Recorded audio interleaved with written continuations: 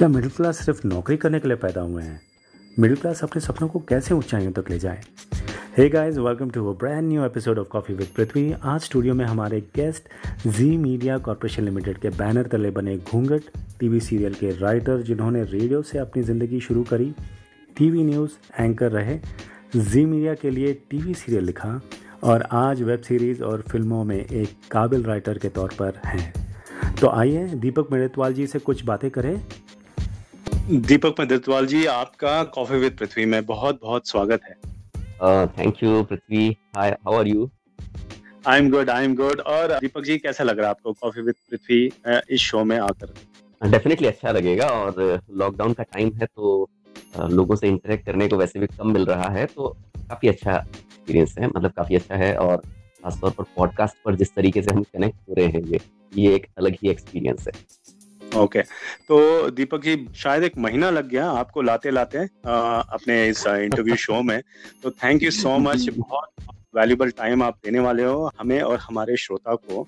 तो Deepak ji, I just wanted to understand today the youngsters, the most of the youngsters are confused how to catch up with their dreams. उनके जो सपने हैं उनको कैसे वो होल्ड करें और उसको आगे कैसे बढ़ाएं। और आपका जो सफर रहा है from your back times or whatever I can say, आपने करीब 25 साल की उम्र से शुरू किया था as an assistant director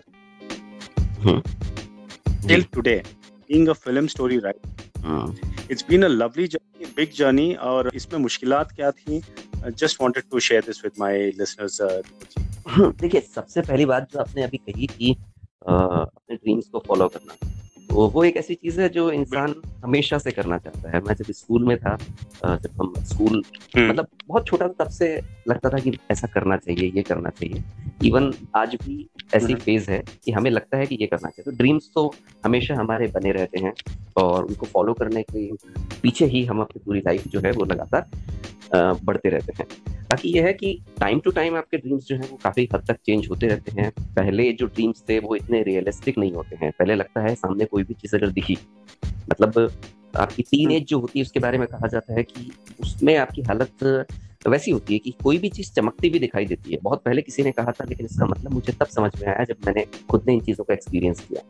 ये टीनेज का वक्त एक ऐसा वक्त होता है कि जो भी कोई चमक कहीं दिखाई देती है, चमकती हुई रोशनी दिखाई देती है, तो हम उधर भागना चाहते हैं। फिर धीरे धीरे करके आपने जब थोड़ी समझ डेवलप होती है तो आपको समझ में आता है कि कुछ चीज़ें हैं वो आपके लिए हैं, कुछ चीज़ें हैं उनके लिए आपको फोर्स किया जाता है, कुछ चीज़ें हैं जिन्हें आप आगे बढ़ करके सेलेक्ट करते हैं। तो ऐसे करके आपके ड्रीम्स लगातार चेंज होते हैं, ज़्यादा रियलिस्टिक होते हैं और ये एक लंबी जर्नी है। और सभी के साथ में ऐसा होता है, किसी के साथ किसी अलग तरीके से होता है। मेरे साथ कुछ अलग तरीके से हुआ। कभी चीज़ें फोर्स की गई थी, उनको लेना पड़ा, कभी अपनी मर्जी से सिलेक्शन करना पड़ा। लेकिन हाँ, लगातार चीज़ों को डेवलप करते रहें तो आप आगे बढ़ते ही जाते हैं। मेरा तो ये मानना है जी। This is why Coffee with Prithvi के लोग मोटिवेटेड थे हमारे स्टूडियो में, who are making a analysis on you before we come into the interview. Okay. You have done your science, BSc science. Yeah. आपने किया था, फील्ड वेरी डिफरेंट, और आप एक completely इस फील्ड में आ गए हो जिसमें असिस्टेंट डायरेक्टर, एक radio programmer, from TV anchor and TV serial writer, मतलब टोटली एक डिफरेंट फील्ड। मतलब पढ़ाई आप कुछ और थी और फील्ड डिफरेंट थी। तो आज के जो यंगस्टर्स हैं सारे उस लाइन पे जा रहे हैं कि मैंने साइंस किया है, I should go into being an doctor, MBBS और an scientist and mechanical engineer. जो मैकेनिकल करके वो सोच रहे हैं कि मैं इंजीनियर बन जाऊं, तो they are following their study with their, उनको जो थोपा है उनके पीछे। आपका डिफरेंट फील्ड था एंड डिफरेंट स्टडी था। How did this work for you? हाँ, इस बारे में ऐसा है कि देखिए, जब मैं स्कूल में था तब खासतौर पे क्या होता है, जो छोटे टाउन्स हैं, जैसे मैं जयपुर में हूँ, वहाँ पर भी तब उस वक्त तक इतना ज़्यादा अवेयरनेस नहीं था। इवन आप अगर देख लें तो मीडिया में जो बूम आया है वो भी मतलब अभी उस लेवल पे नहीं पहुंचा। दिल्ली जैसी सिटीज की बात कर ले, हम बॉम्बे जैसी सिटीज की बात कर ले, वहाँ पे शुरू से पता होता है, आपके पास में आसपास में कल्चर होता है, आपको देखने को मिलता है, आपके पास में बहुत सारी इंस्पिरेशंस होती हैं, आप चीज़ों को देख सकते हैं कि आपको ये रास्ता है। तो यहाँ वही है, ठीक है, शुरुआत में कुछ पता नहीं था। 10th के बाद में साइंस लेनी है, क्योंकि आप पढ़ाई में अच्छे हैं, तो डेफिनेटली आपको सभी ने कहा कि आपको साइंस लेनी है। उस वक्त मैंने बायो लेकर के 12th करने के बाद में भी चीज़ें जो थी, कॉलेज में एडमिशन ले लिया, देन चीज़ें चलती रही लगातार। लेकिन तब लगा कि हाँ, कुछ जो अपने दिमाग में थॉट होते हैं उन थॉट्स को कि ठीक है कि इसको हमें इस डायरेक्शन में जाना है, ये करना है। फिर धीरे धीरे करके फिर कुछ ऐसे सर्कमस्टांसेस रहे कि मुझे उस वक्त सब कुछ चीज़ों को छोड़ करके पहले इस जगह पे जाना पड़ा कि ठीक है कि किस तरीके से आप कम से कम आपके जो जैसे हम कहते हैं दाल रोटी का जुगाड़, वो करना बहुत ज़रूरी होता है कई बार। तो एक ऐसा लंबा टाइम बिल्कुल था, बिल्कुल। कम से कम 4-5 साल का टाइम ऐसा था कि मैं उस वक्त पे बहुत ज़्यादा कुछ सोच नहीं सका। लेकिन फिर से बात वही आती है कि आपके डिसीजंस जो होते हैं वो आपके आगे की जो लाइफ है उसको काफ़ी हद तक अफेक्ट करते हैं। तो मतलब कोई भी इंसान कितना भी स्ट्रगल करे, लेकिन उसको कुछ जगहों पे सेलेक्टिव होना पड़ता है। तो जब मेरे पास ऐसा कोई मौका आया कि मुझे जब डिसीजन लेना था कि हाँ ठीक है कि मैं ये तो नहीं कहूँगा कि मैं बहुत ज़्यादा फाइनेंशियली स्ट्रांग हो गया, लेकिन हाँ जब मेरे पास ऐसा हुआ कि ठीक है कि जॉब के बाद में मुझे इतना कुछ जो अर्निंग हुई, इवन मैं बताऊं हम्म। तो मुझे तब मैंने जाके कुछ मीडिया इंस्टीट्यूट्स हैं एनिमेशन में, सबसे पहले मैंने एडमिशन लिया था। एनिमेशन इंस्टीट्यूट है, वहां जाकर के मैंने एडमिशन लिया। और डेफिनेटली मेरे पास पैसा नहीं था, तो मैं जिस जगह पे उस वक्त वर्क कर रहा था, मैं जॉब कर रहा था उस वक्त हम्म। पे, आई थिंक आई वॉज हम्म। 23 और 24। तो मैं जहाँ जॉब कर रहा था मैंने वहां ओके। से 1 महीने की सैलरी एडवांस में ली। और एडवांस में हम्म। लेने के बाद में वहां पर मैंने फीस दी। और लगातार साल भर तक यही चलता रहा कि मैं वहां से एडवांस सैलरी, कभी एडवांस मतलब वहाँ जो उनकी फीस जिस तरीके से, तो मेरे पास कुछ बचता नहीं था, तो वो आपको मेहनत करनी पड़ेगी। तो मैंने वो किया, और करने के बाद में फिर चीज़ें बदलती रही। आपको नए लोगों से कांटेक्ट बनाना पड़ता है। मेरे साथ भी कुछ ऐसा हुआ। सीखना और नए लोगों से जुड़ना ये एक बहुत अच्छा ऑप्शन होता है कि आपके पर जो चीज़ें फोर्स की उनसे अगर आप अलग हटना चाहते हैं तो डेफिनेटली आपको कुछ अलग रास्ता ऑप्ट करना पड़ेगा। आप अगर उसी ट्रैक पर चले जा रहे हैं और उसमें अगर आप कुछ नया चाहते हैं तो बहुत मुश्किल है। आई थिंक ये बिल्कुल वैसे है कि आप अगर बिल्कुल सीधे रास्ते पे जा रहे हैं तो आप सीधे एक जगह पे पहुंच जाएंगे। आपको अगर किसी नई जगह पे जाना है तो डेफिनेटली आपको खुद को ट्रैवल करना पड़ता है। तो ऑलमोस्ट ऐसा हुआ। और तब कहीं जाकर के मैंने एक डॉक्यूमेंट्री फिल्म्स के बारे में तब पता चला कि ठीक है ये फिल्म्स कुछ होती हैं। तब तक सिर्फ सुना ही था करके। ओके। कई लोगों से कांटेक्ट हुआ। ओके। तब एक सीनियर डायरेक्टर थे, उनको असिस्ट करने का मौका मिला। तो इस तरीके से मेरी एंट्री हुई। और जनरली आजकल जब मैं देखता हूँ तो कई बार होते हैं स्टूडेंट्स बोला करते हैं कि सर अब तो 22 के हो गए हैं, अब किस फील्ड में जाएं या अब नया फील्ड। तब मुझे लगता है कि यार मैंने शायद 25 की एज में जाकर के फील्ड ऑप्ट किया था, जो कि मेरी मर्जी का फील्ड था। ये सब चीज। हम्म। तो how clear were you that आपको क्रिएटिव फील्ड में ही जाना था? आपका कोई मेंटर थे जिन्होंने आपको प्रेरित किया कि आपको एक ही, क्योंकि आपने 25 से लेके आज तक you been in only a creative field, और आपने कभी ऐसा कोई चेंजेस आपने में हमने तो नहीं देखा कि आप क्रिएटिव फील्ड से suddenly you jumped into some different field altogether. मैं तो हाउ जी कंसिस्टेंट जी आप थे? मैं ऐसा तो नहीं कहूंगा कि मैं कंटिन्यूअसली क्रिएटिव फील्ड में रहा, क्योंकि जिस फील्ड की हम बात कर रहे हैं हम्म। मतलब खासतौर पे जहाँ आप अगर टीवी सीरियल्स की बात कर लें या फिल्म्स की बात कर लें या राइटिंग फील्ड की बात हम्म। कर लें, अभी भी इंडिया में, हम्म। इंडिया नहीं मैं कहूँ कि ऑल ओवर वर्ल्ड में इस फील्ड को बहुत ही एक रिस्की फील्ड माना जाता है। मतलब एक सर्टेन टाइम आपको लग जाता है वहां तक पहुंचने में, और कई लोग वहां तक पहुंच भी नहीं पाते हैं कि आपके पास रेगुलर और सही तरीके की इनकम शुरू हो जाए। बहुत मुश्किल होता है। तो बीच में ओके। डेफिनेटली लोगों को कई दूसरे जो एक्स्ट्रा कोई दूसरा इनकम सोर्स भी साथ में अरेंज करना पड़ता है। कोई पार्ट टाइम वर्क हो सकता है, कुछ और हो सकता है। बीच में जब मैं मुंबई रहा था, वहां पर कुछ बड़े जो राइटर्स थे उनकी कुछ वर्कशॉप्स मैंने अटेंड की थी। और वहां पे मैक्सिमम लोगों ने, मतलब खासतौर पे मैं पुराने राइटर्स की बात नहीं करूंगा जो वेल सेटल्ड हैं, बरसों से इंडस्ट्री में काम कर रहे हैं, उनकी बात नहीं करूंगा, लेकिन जो पिछले 10 साल में नई फिल्में लेकर के आए हैं, जिन्होंने की नई फिल्में बनाई है, ओके। उन सब ने लगभग मैक्सिमम ने उनमें यही कहा कि आपके पास में एक डे टाइम जॉब होनी चाहिए, ताकि आप अपना जो ओके। आपका जो पैशन है उसको आप परस्यू कर सकें। वरना ऐसा नहीं हो सकता कि आपकी जिंदगी खाली हो और उसके बाद में आप बहुत बड़े ड्रीम्स लें, तो बहुत ज्यादा लंबे टाइम तक आपके लिए सर्वाइव करना बहुत मुश्किल हो जाएगा। बाकी स्टोरीज ओके। हमने सबने सुनी है, ठीक है कि फिल्म स्टार्स हैं आज जो बड़े नाम हैं उनको वहाँ पे फुटपाथ पे सोना पड़ा था, लेकिन हर कोई वहाँ पे कोई ना कोई आपके पास में इनकम का सोर्स होना चाहिए। तो इसलिए बीच में, मतलब मैं ये तो नहीं कहूंगा कि मैं कंटिन्यूअस एक ही तरीके से, अभी भी कई बार ऐसा होता है कि बीच में गैप आ जाता है। गैप आ जाता है तो मुझे ठीक है, उस वक्त जो भी कोई प्रोजेक्ट मिल रहा है या कोई दूसरी कोई जॉब मिल रही है तो ऐसा कोई वो नहीं है उसके अंदर। वो चीज़ ज़रूरी भी है। क्या होता है कि कई बार आप लगातार एक काम को करते रहें तो दिमाग में कुछ नई चीज़ें आनी बंद हो जाती हैं। तो मेरे साथ कई बार ऐसा हुआ कि पहले जैसा कि मैंने बता रहा था आपको कि हिम्मत सिंह जडेजा नाम से एक डॉक्यूमेंट्री फिल्म मेकर थे, उनको असिस्ट किया। असिस्ट करने के बाद काफ़ी कुछ सीखा। देन उन्होंने मुझे कहा कि तेरी वॉइस में कुछ है, तुझे कुछ इस बारे में करना चाहिए, टीवी पे एंकर्स जो है उनको देखना शुरू कर। तो मैंने तब टीवी देखना शुरू ओके। किया और मैंने प्रिपरेशन की टीवी की, लेकिन मुझे फर्स्ट जो जॉब मिली वो रेडियो में मिली थी। तो एकदम कोई अच्छा, सर्टेन चीज़ नहीं है। जी। मतलब रास्ता खुल ही जाता है कि once you start walking on it, धीरे धीरे हुँ, रास्ता आगे के लिए दिखना लग जाता है, इसका मतलब। तो जी, असिस्टेंट जी। डायरेक्टर जो आपने पहला डॉक्यूमेंटेशन किया था, हुँ, उसके हुँ। बाद आप you came into radio, so can you share that how long you were there in radio and उसकी जर्नी के बारे में सर? हाँ, मतलब जब तक देखिए, जब तक कोई चीज़ हमें मिलती नहीं है, तब तक हमें बहुत वो ग्लैमरस लगा करती है और लगता है कि ये मेरा हम्म। ड्रीम है और मेरी लाइफ़ पूरी हो जाएगी। जैसा कि जनरली हमारी ओके। हिंदी फ़िल्मों में दिखाया जाता है कि फ़िल्म में एक हीरो है, एक हीरोइन है और पूरी फ़िल्म इसी चीज़ पे चल रही है कि कब तक उनकी शादी नहीं होगी, शादी होगी और उनकी ज़िंदगी बन गई। पर असल में ऐसा नहीं होता या फिर ऐसा होता है कि हीरो जो है वो अपने किसी चीज़ का बदला लेना चाहता है या विलेन को पकड़ना चाहता है और उसके बाद फ़िल्म पूरी हो जाती है। एक्चुअल में लाइफ़ में ऐसा मुझे नहीं लगता कि बहुत ज़्यादा ऐसा होता है। आपको हर बार नया ड्रीम आपका क्रिएट होता है। तो जब तक मैं रेडियो में गया नहीं था, तब तक मुझे लग रहा था कि शायद हम्म। ये वो चीज़ है जिसके बाद लाइफ़ सेटल हो जाएगी। ठीक है, मैं वहाँ गया, ओके। मैंने काम किया, काफ़ी कुछ सीखा। बहुत सारी चीज़ें थी जो नई सीखने को मिली और अपनी वॉइस पे ओके। काम करने का मौका मिला क्योंकि शुरुआत में मेरी वॉइस में मुझे 2 चीज़ें बताई गई। पहली बात तो ये बताई गई कि तुम बोलते बहुत फ़ास्ट हो। मेरे एक भैया हैं, कज़िन हैं, हाँ हाँ। उन्होंने मुझसे कहा कि ओके। तुम्हारी बोलने हाँ। की स्पीड बहुत ज़्यादा है। तो ठीक है, मुझे अजीब लगा लेकिन उन्होंने साथ में बहुत बड़ा पॉज़िटिव पॉइंट कहा कि जो लोग बहुत ज़्यादा यस। फ़ास्ट बोलते हैं, उनमें एक एबिलिटी होती है कि वो अपना अगला वर्ड सोच चुके होते हैं। मतलब उनको सोचना नहीं पड़ता, सोच बहुत स्पीड से जो बोलते हैं, वो सोच चुके होते हैं। तो ये एक प्लस पॉइंट है। बिल्कुल। तो हाँ हाँ रेडियो हाँ। में उस चीज़ ने थोड़ा हेल्प भी किया और फिर हाँ, ठीक है, बहुत सारी कुछ चीज़ें सीखी और एक्चुअली मैं जिस जगह था वो एक कम्युनिटी रेडियो स्टेशन ओके।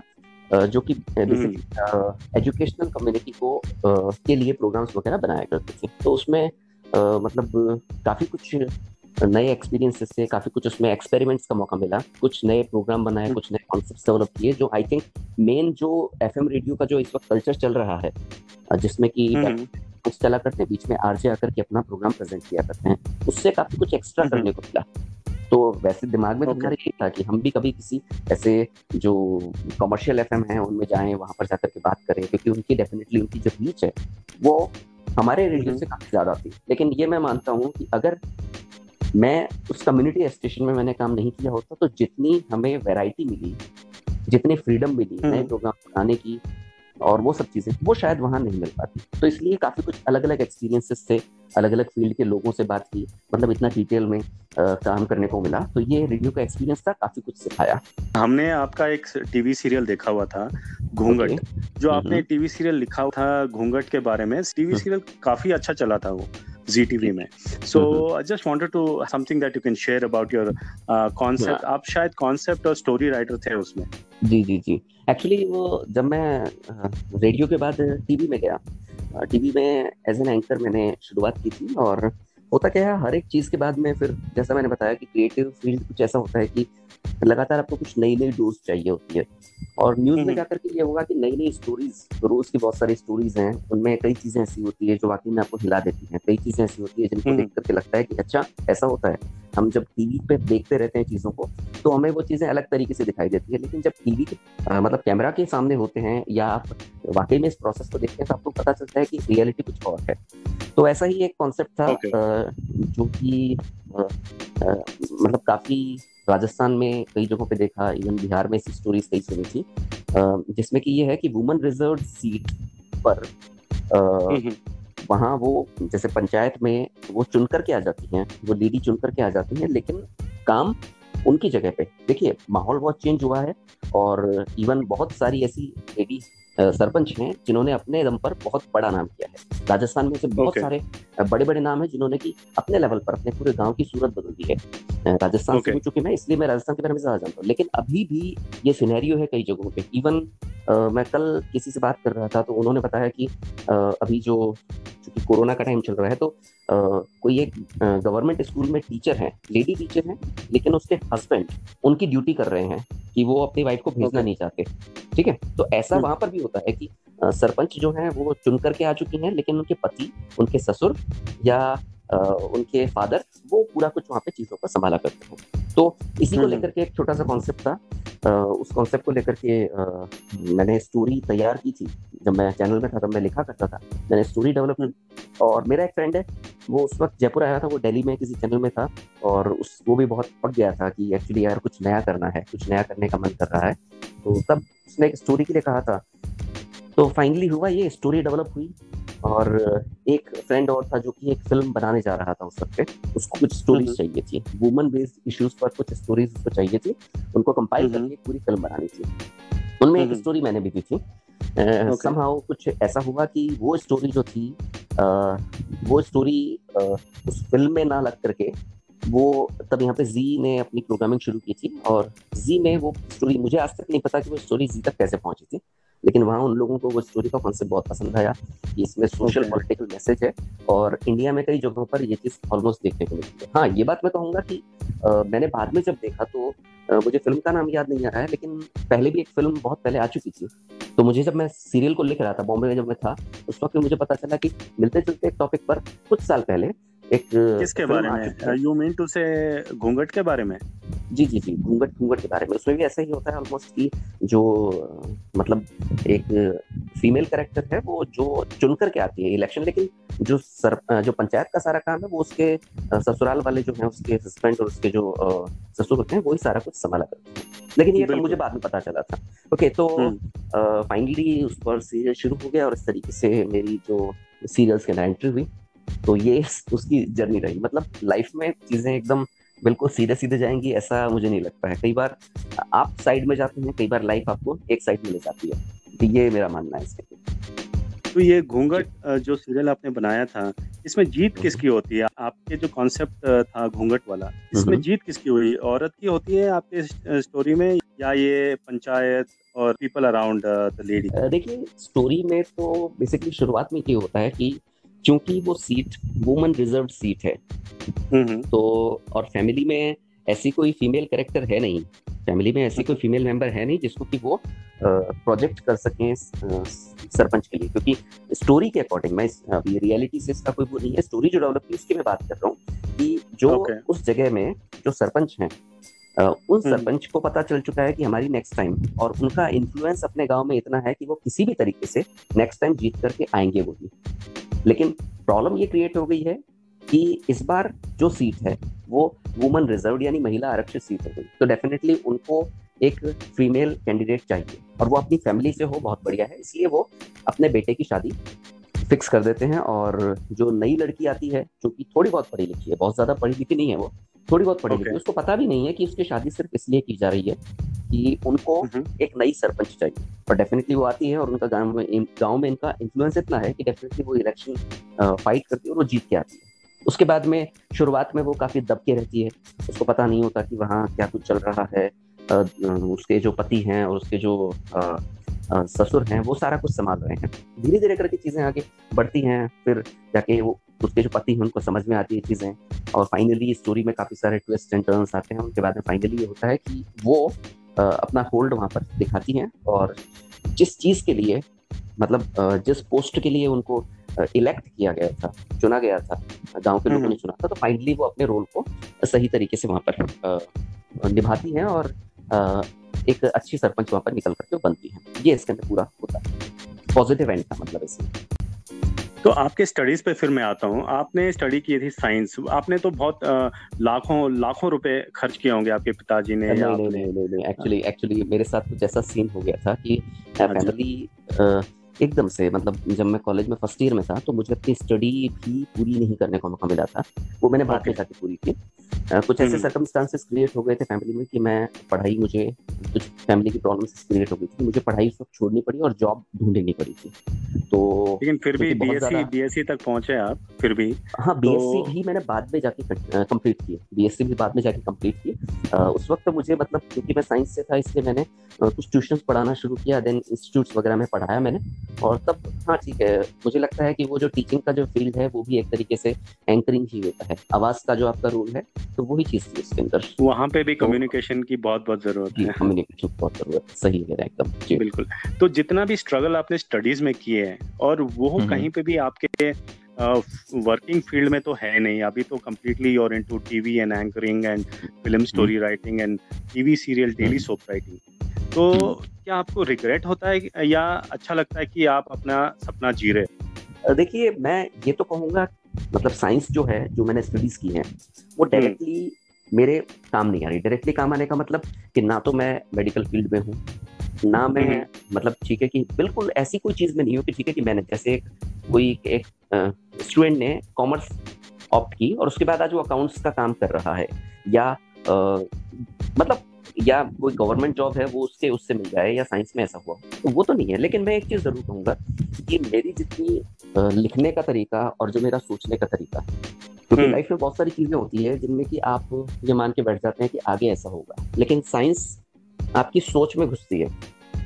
मतलब हुँ, साइंस का मतलब एजुकेशन का मतलब सिर्फ ये नहीं है, साइंस आपकी सोच में आती है। स्टीव जॉब्स ने एक चीज़ कही थी, हुँ, एप्पल के हुँ। फाउंडर जो थे, उन्होंने हाँ एक जी। चीज़ कही थी कि बहुत सारे उनका भी लाइफ का स्ट्रगल मैंने पढ़ा है और काफ़ी कुछ सीखने को मिलता है। कैंसर से हुँ, उनकी डेथ हुई, लेकिन उससे पहले वो काफ़ी काम किया उन्होंने। तो उन्होंने एक चीज़ कही थी कि उन्होंने एक वक़्त पे पेंटिंग सीखी थी। हुँ, मतलब लाइफ के अंदर उन्होंने पेंटिंग पर भी ध्यान दिया था, और पेंटिंग में ओके। उन्होंने एक चीज़ सीखी थी कि हुँ, छोटे-छोटे डॉट्स से मिलकर के एक लंबी लकीर बनती है। यानी आप अगर हुँ, किसी अगर इवन कंप्यूटर इमेजेस को देख लें, तो कंप्यूटर हुँ, इमेज के अंदर भी आपको बहुत सारे पिक्सेल्स दिखाई देते हैं। अगर आप उसको ज़ूम करते जाएँगे तो बहुत सारे पिक्सेल्स दिखाई देंगे। मतलब हुँ, हुँ, उस एक अगर कहीं पर एक फ़ोटो है तो उस फ़ोटो को बनाने के लिए बहुत सारे पिक्सेल्स काम कर रहे हैं। तो उन्होंने स्टीव जॉब्स ने हुँ, भी एक चीज़ कही थी, अगर आप एक लाइन बनाना चाहते हो तो वो लाइन एक्चुअली बहुत सारे छोटे-छोटे डॉट्स से मिलके बनती है। तो आपने हुँ, जो चीज़ सीखी लाइफ में, हो सकता है वो किसी से बात करके सीखी हो सकता है आपने कहीं जॉब करके देखी हो सकता है आपने कहीं कोई कोर्स आपने जॉइन किया हो, कहीं से भी सीखी हो, डेफ़िनिटली उन सब चीज़ों का इनपुट फाइनली आपकी लाइफ में रिफ्लेक्ट करता है।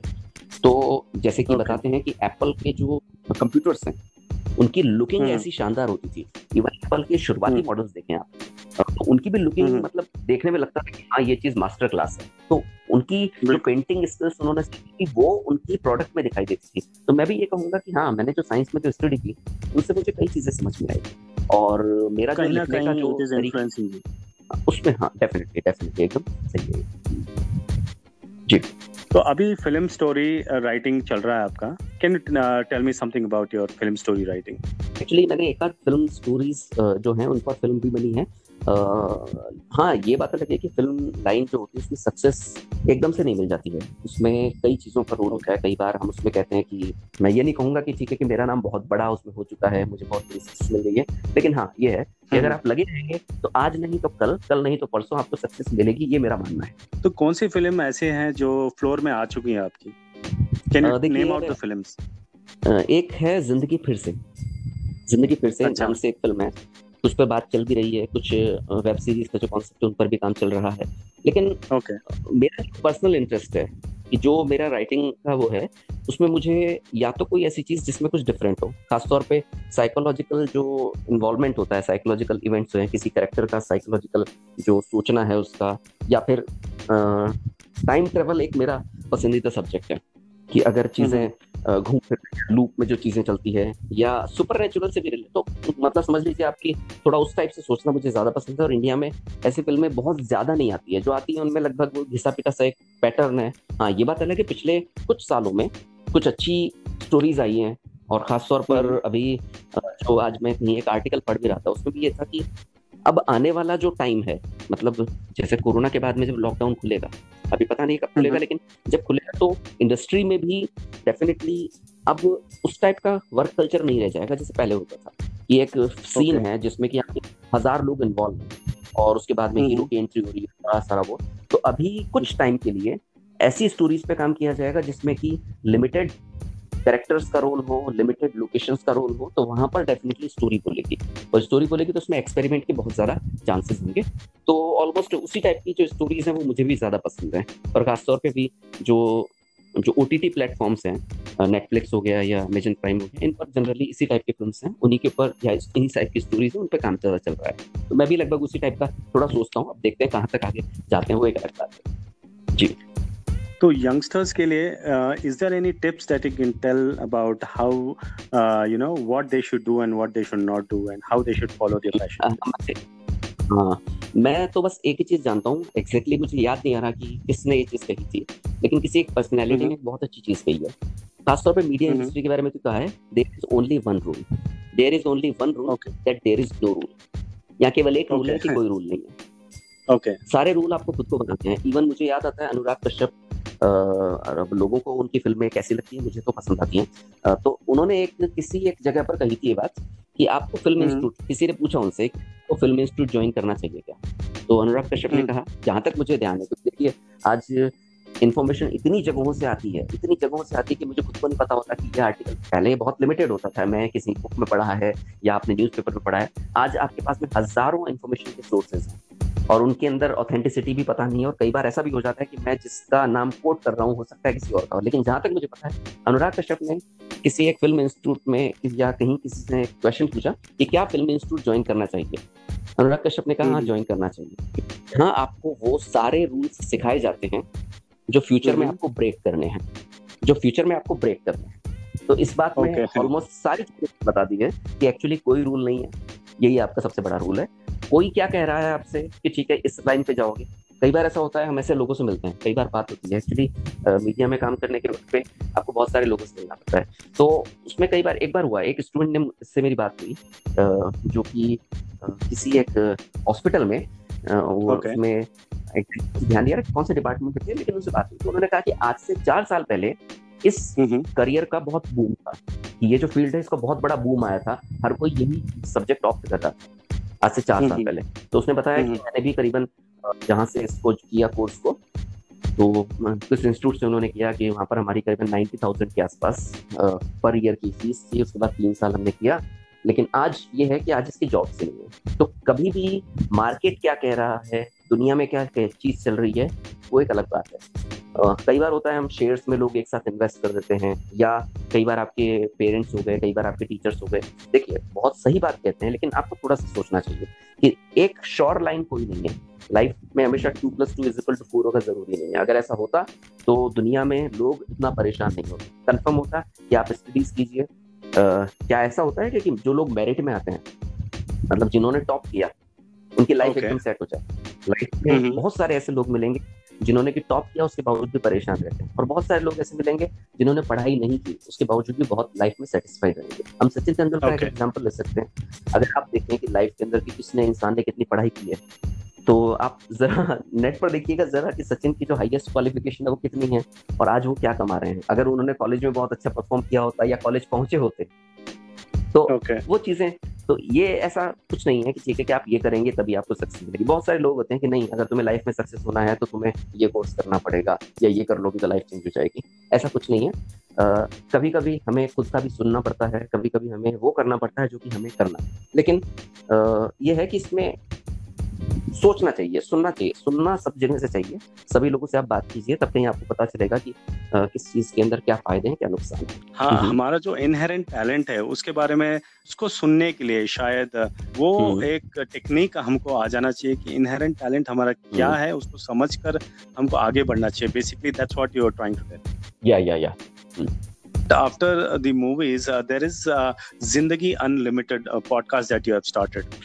So just put some light on it and can you tell me something on your podcast?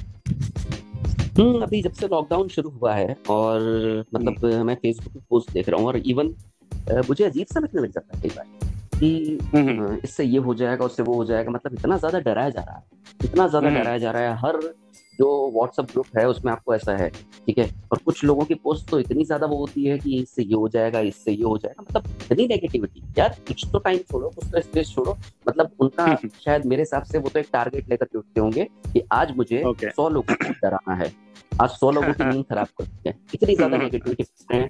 कभी उनका ऐसा मैसेज आ जाता है, मतलब आप सोचो तो सही जरा, आप क्या फॉरवर्ड कर रहे हो। एक मैसेज आता है कि आज रात को अपने घर के जो दरवाजे वगैरह हैं सब बंद करके सोइएगा, क्योंकि आज हेलीकॉप्टर से छिड़काव किया जाएगा उन दवाइयों का। मैंने कहा यार, बिल्कुल।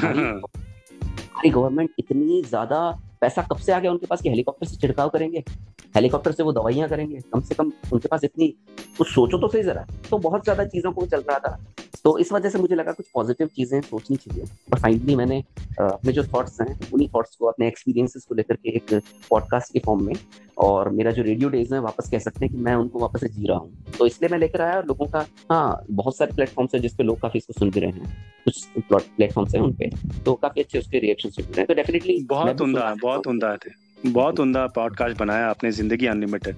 और नाम भी इतना अच्छा लगा मुझे, जिंदगी अनलिमिटेड। मैंने सोचा यार ये मैंने क्यों नहीं रखा। तो बहुत अच्छा लगा, ये आपकी क्रिएटिविटी उसमें दिखाई दे रही थी। I have listened all your podcast और मुझे बहुत अच्छा लगा। I am one of your fan in that as well. Okay, thank you very much. Deepak ji, almost we are into our final session of the brand new episode where we are airing you now in this interview.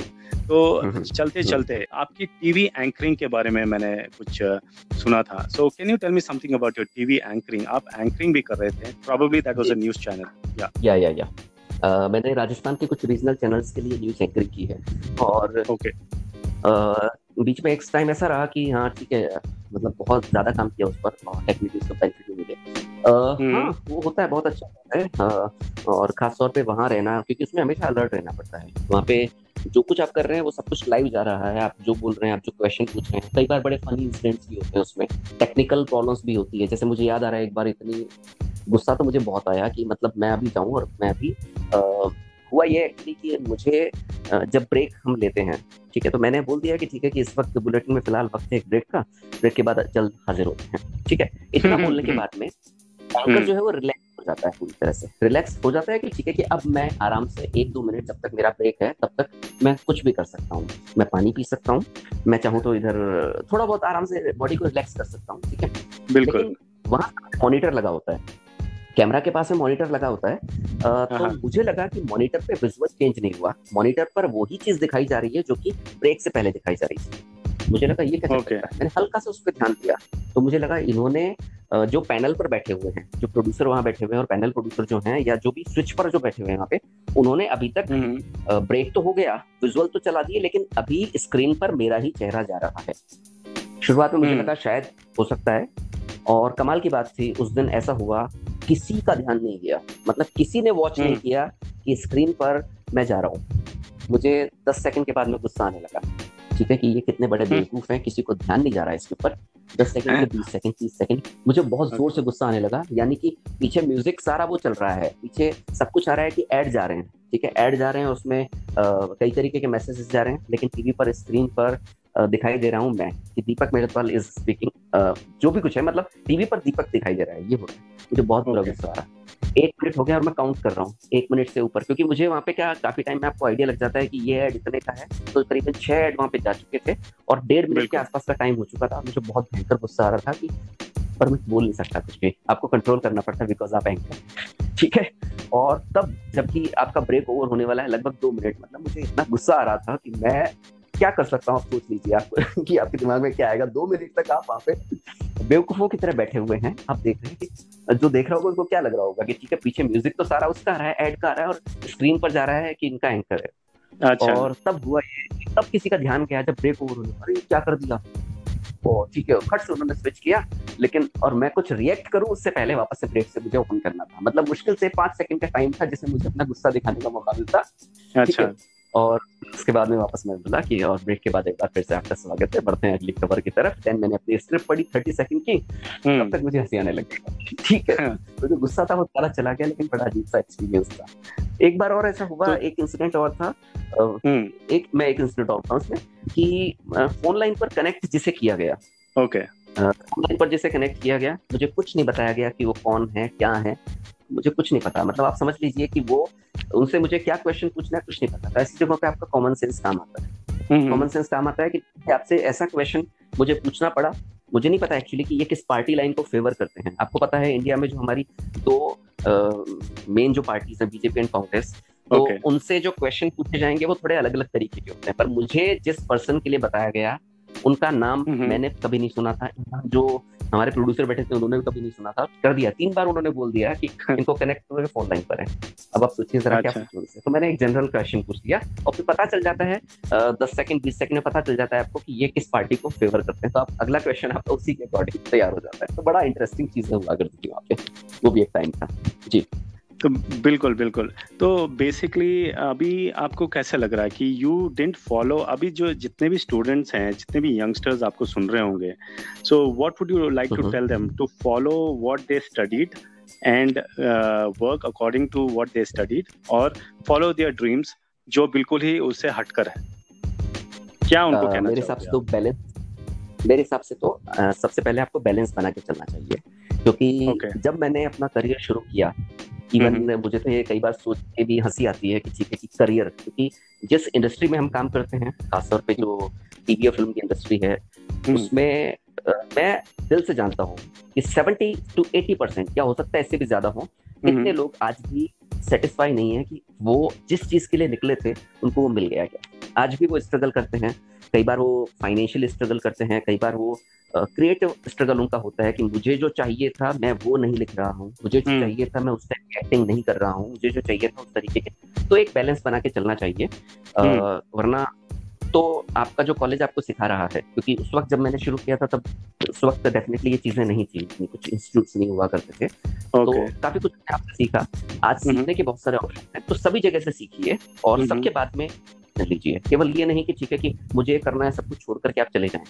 चीजें बहुत तेजी से बदलती हैं, इसलिए सब चीजों को बैलेंस बना करके चलें और किसी चीज को इसलिए खारिज ना कर दें कि सब लोग कह रहे हैं कि वो गलत है। हो सकता है उसमें कोई चीज डेफिनेटली अच्छी निकल करके आ जाए, तो इसलिए थोड़ा बहुत अपना दिमाग यूज करें। थोड़ा बहुत जो आपका सिलेबस आपको बता रहा है, आपका जो करिकुलम में जो आपकी चीजें हैं वो उनको यूज करें, तब कहीं जाकर के आप एक फाइनल सॉल्यूशन पे पहुंचे। मैं तो यही कहूंगा, और अपने ड्रीम को हमेशा परस्यू करते रहें। तो दीपक जी, आपका एक नेक्स्ट अपकमिंग कोई मूवी या कुछ आने वाला है, कुछ बताओगे उसके बारे में? देखिए, अभी तक ऐसा कुछ सर्टेन नहीं है, कुछ स्टोरीज पर काम कर रहा हूँ। खासतौर पे जैसे मैंने बताया, सुपर नेचुरल, थोड़ा हॉरर टाइप के जो एलिमेंट होता है वो चीज मुझे ज्यादा पसंद आती है। तो अभी कुछ जगहों पे बात चल रही है, लेकिन अभी इतने सारे OTT प्लेटफॉर्म्स हैं जैसे, उनमें भी एक आध जगह पे मैंने बात की है, स्टोरी पे काम चल रहा है। लेकिन अभी तक कुछ एक्चुअली मैं वो उसमें नहीं हूँ। जैसे ही कुछ होता है तो जरूर मैं आपके साथ इसी शो पर अपने जो लिसनर्स हैं जितने, उन सबको उसके बारे में जरूर बताऊंगा। लेकिन अभी कुछ चीजें एकदम पूरी क्लियर नहीं है कि कौन सी चीज आ रही है या कौन सी चीज पे काम चल रहा है। लेकिन मैं जरूर उम्मीद करता हूँ कि हम जल्दी ही इस बारे में बात करेंगे, इसी शो पर हम बात करेंगे, हमारे लिसनर्स जो हैं उन सबके सामने बात करेंगे। बिल्कुल, we'll be really grateful of you, Mr. Deepak Medetwal. So that was Mr. Deepak Medetwal for you, and almost we are in the end of the show. So thank you so much, Deepak ji. आपका ये valuable time आपने दिया. You spent so much of knowledge to my listeners, and Coffee with Prithvi is really grateful. And soon we'll catch up with you with another brand new show again on the same studio. Thank you. Thank you so much. Bye bye.